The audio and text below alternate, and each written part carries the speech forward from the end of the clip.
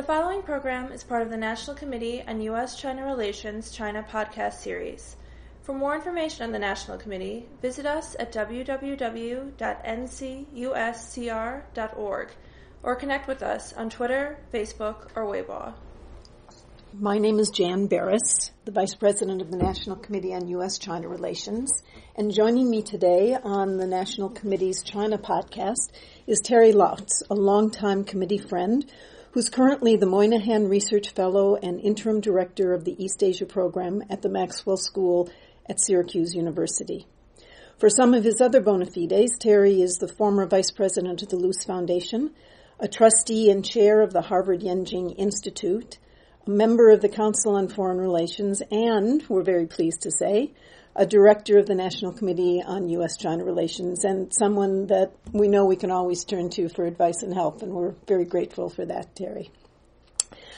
But the reason for having him with us today is that Terry's written a very interesting book entitled John Birch, A Life, and we're delighted that he's able to talk with me about it today.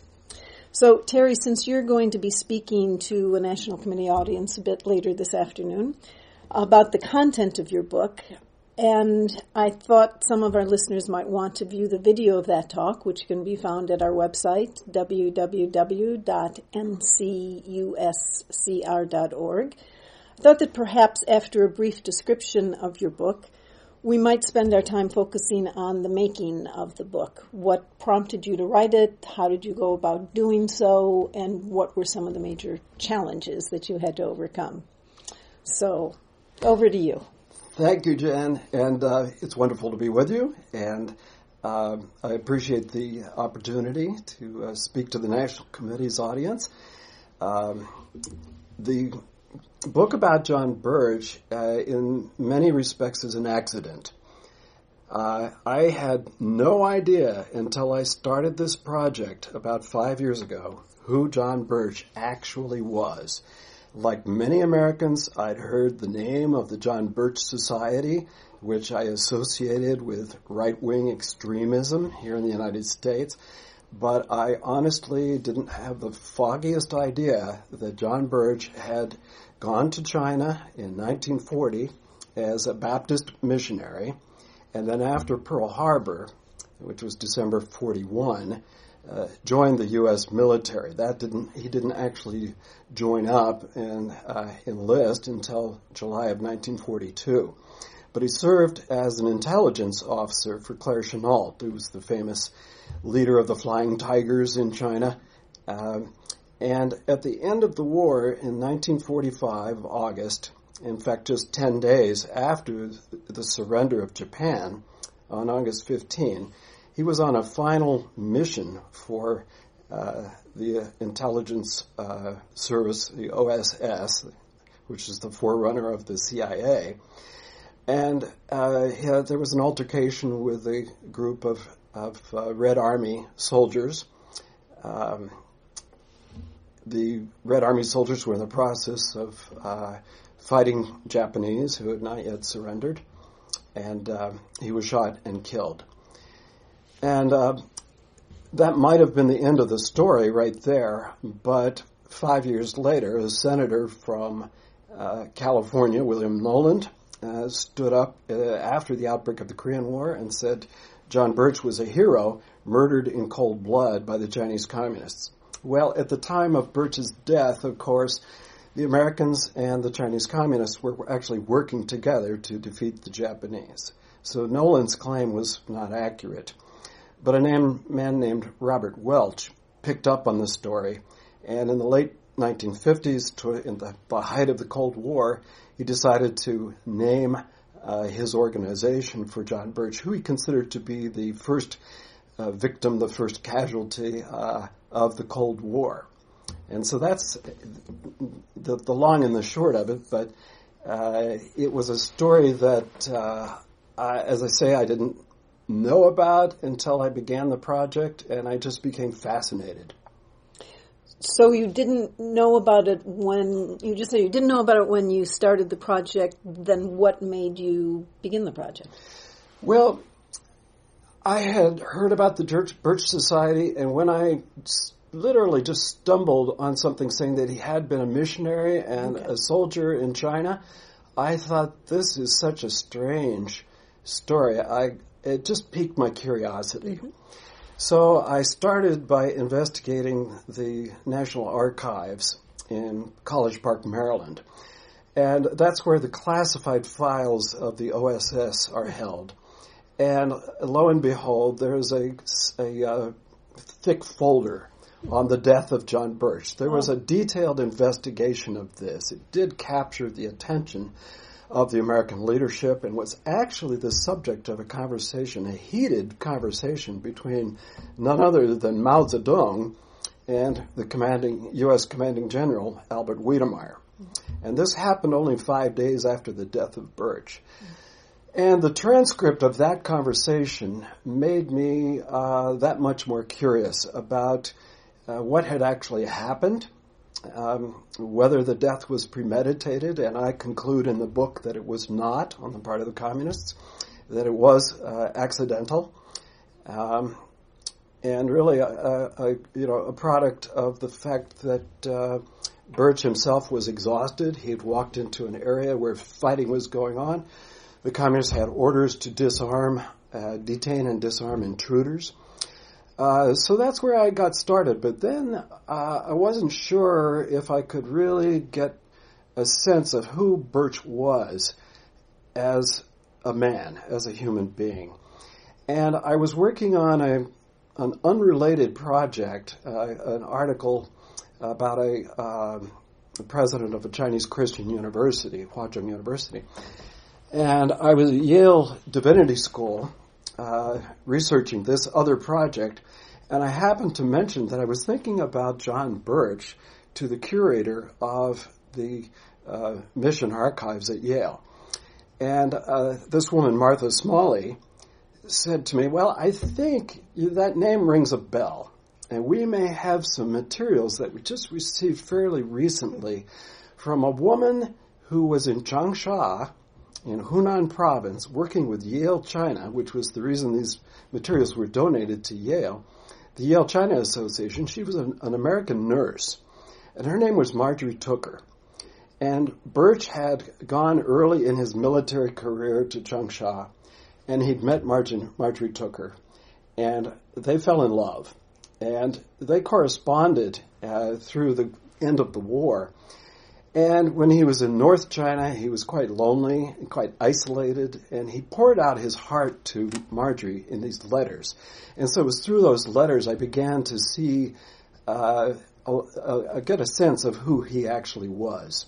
That's fascinating. And I must say, having read the book, which I highly recommend to everyone, I found that part of the book one of my favorite parts, not just talking about Marjorie, but some of his other two loves, that this Baptist missionary who was supposed to be so straight-laced and conservative and sort of a loner, that he had. And it really, for me, it made him come alive as a person, because he's really quite beautifully. You only excerpt a few parts of these letters, but they were all quite touching and really made him come alive. And he was someone who, during college, and then he had a year in a small Bible seminary in Texas. He went to college at Mercer University in Macon, Georgia. He had no time for dating, and he had no money. His family was very poor. Grew up in New Jersey and then in Georgia. But when he got to China and joined the military, he did have not a lot of time because he was frequently in the field, but he did have a little bit more money, and he had decided that it was time to meet someone and get married. And so he actually had affairs with 3 different women, as you know from the book. Marjorie Tooker, I think, was the most serious ultimately, although he was engaged for a short time to a Scottish nurse, Audrey Mayer. And then he also fell in love with a Chinese-American woman who was working with the 14th Air Force, Dorothy Ewan. So how did you go about doing this? You got prompted by your curiosity about this person, and you went to the archives first in Washington and then at Yale. But were you able to gather enough about him that you felt confident, or how did you gather enough to make you feel confident that you could actually write a full book on him? Well, it took time, and it was fitting the jigsaw puzzle together, or it was a real treasure hunt, and it was also a detective story, kind of putting these pieces together about his death and about the details of how he came to be named for the Birch Society. And I think the next big breakthrough for me was locating his three brothers, the three surviving brothers. It was a family of 7 children, one girl, 6 boys, and 3 of the brothers are still alive, now in their late 80s, early 90s.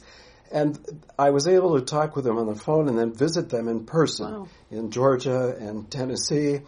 And each of them was extremely generous, extremely open with me, sharing their memories and letters and photographs. The brother in Macon, Georgia, Robert Birch, is kind of the family archivist, and so he had many of the letters, John's original letters that had been written to the family, written to his parents. And of course, this is in the day and age when people actually wrote letters instead of emails, and so that was a blessing. I also was able to find additional evidence about the story in the archives of the Hoover Institution. The papers of Albert Wiedemeyer and Walter Judd had information about the 3 Americans that were with Birch at the time that Birch was shot and killed. And those 3 Americans, along with several Chinese, Kuomintang Chinese, nationalist Chinese, and Koreans, 2 Koreans, were detained. The Americans were taken to Yan'an, the communist headquarters, and it took 2 months for them to make that journey, and they were finally then released. So that in and of itself was a rather dramatic story. 2 months, and it wasn't that far in terms of distance that the incident occurred in Yan'an, was it? I mean, well, today, it was a fair piece. Yeah, today, of course, you'd have a high-speed train or a superhighway. The last leg of the trip, they actually flew, but the first half of the journey was by foot, and it was slow and it was hard. It was grueling. But their observations about what was happening in the countryside and what they learned from the communists and so forth was quite revealing, I think. Are any of them still alive, those 3? No, I have not been able to identify any of them. They are not surviving, but I was able to locate, through the help of a friend, a man who was 18 years old in 1945 and had been with Birch not on that final mission, but immediately before that on a base in Anhui province. And this gentleman, Donald Wilmot, was a Canadian, or is a Canadian, raised by missionary parents in Chengdu. And because he was in China and the Canadians weren't really operating in China at that point, he volunteered for the American Army, the OSS. And the OSS was eager to recruit people like him who spoke some Chinese, who knew the language, knew the culture, and so forth. So I was able to go up to Owen Sound, Canada, in the province of Ontario, and meet Donald and Liz Wilmot, and he shared with me his letters and diaries and memories, which are quoted in the book, about this base in Anhui.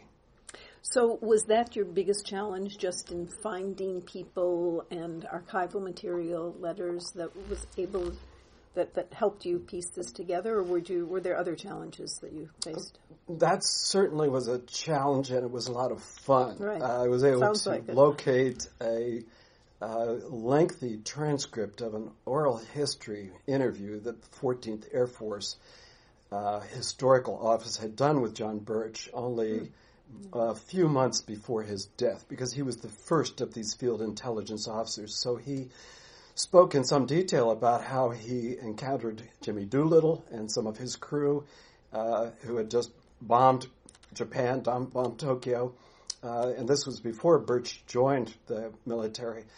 But to be honest, one of the biggest challenges came as a surprise, and that was getting permissions for letters and other articles that were unpublished. According to U.S. copyright law, you have to, if it's been written within the 20th century, let's say, certain periods of time. It's complex law, but if it was written within 70 years of the author's death, you have to get permission.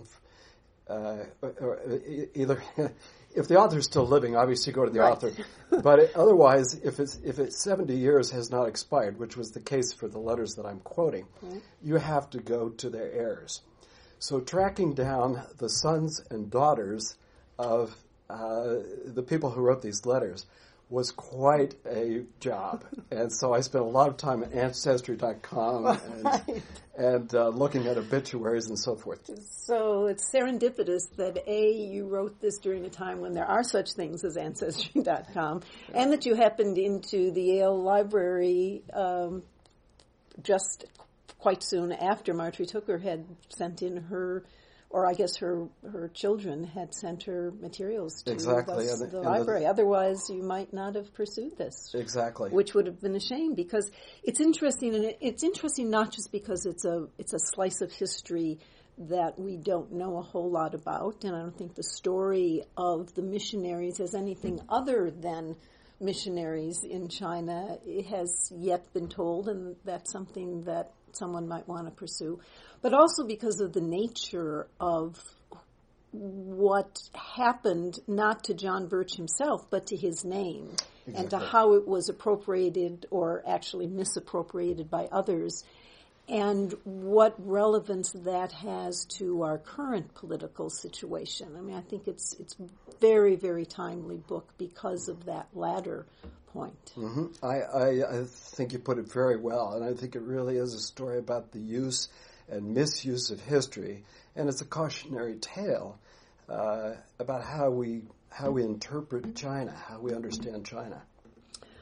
Well, with that, I hope that's enough to entice people to, once they listen to this, to go to, as I said, www.ncuscr.org and look at what I'm sure is going to be a really interesting and, much longer discussion of your book. So, Terry, thank you very much for joining us today, and we look forward to our listeners appreciating your comments here and on the website's video. Thanks. Thanks.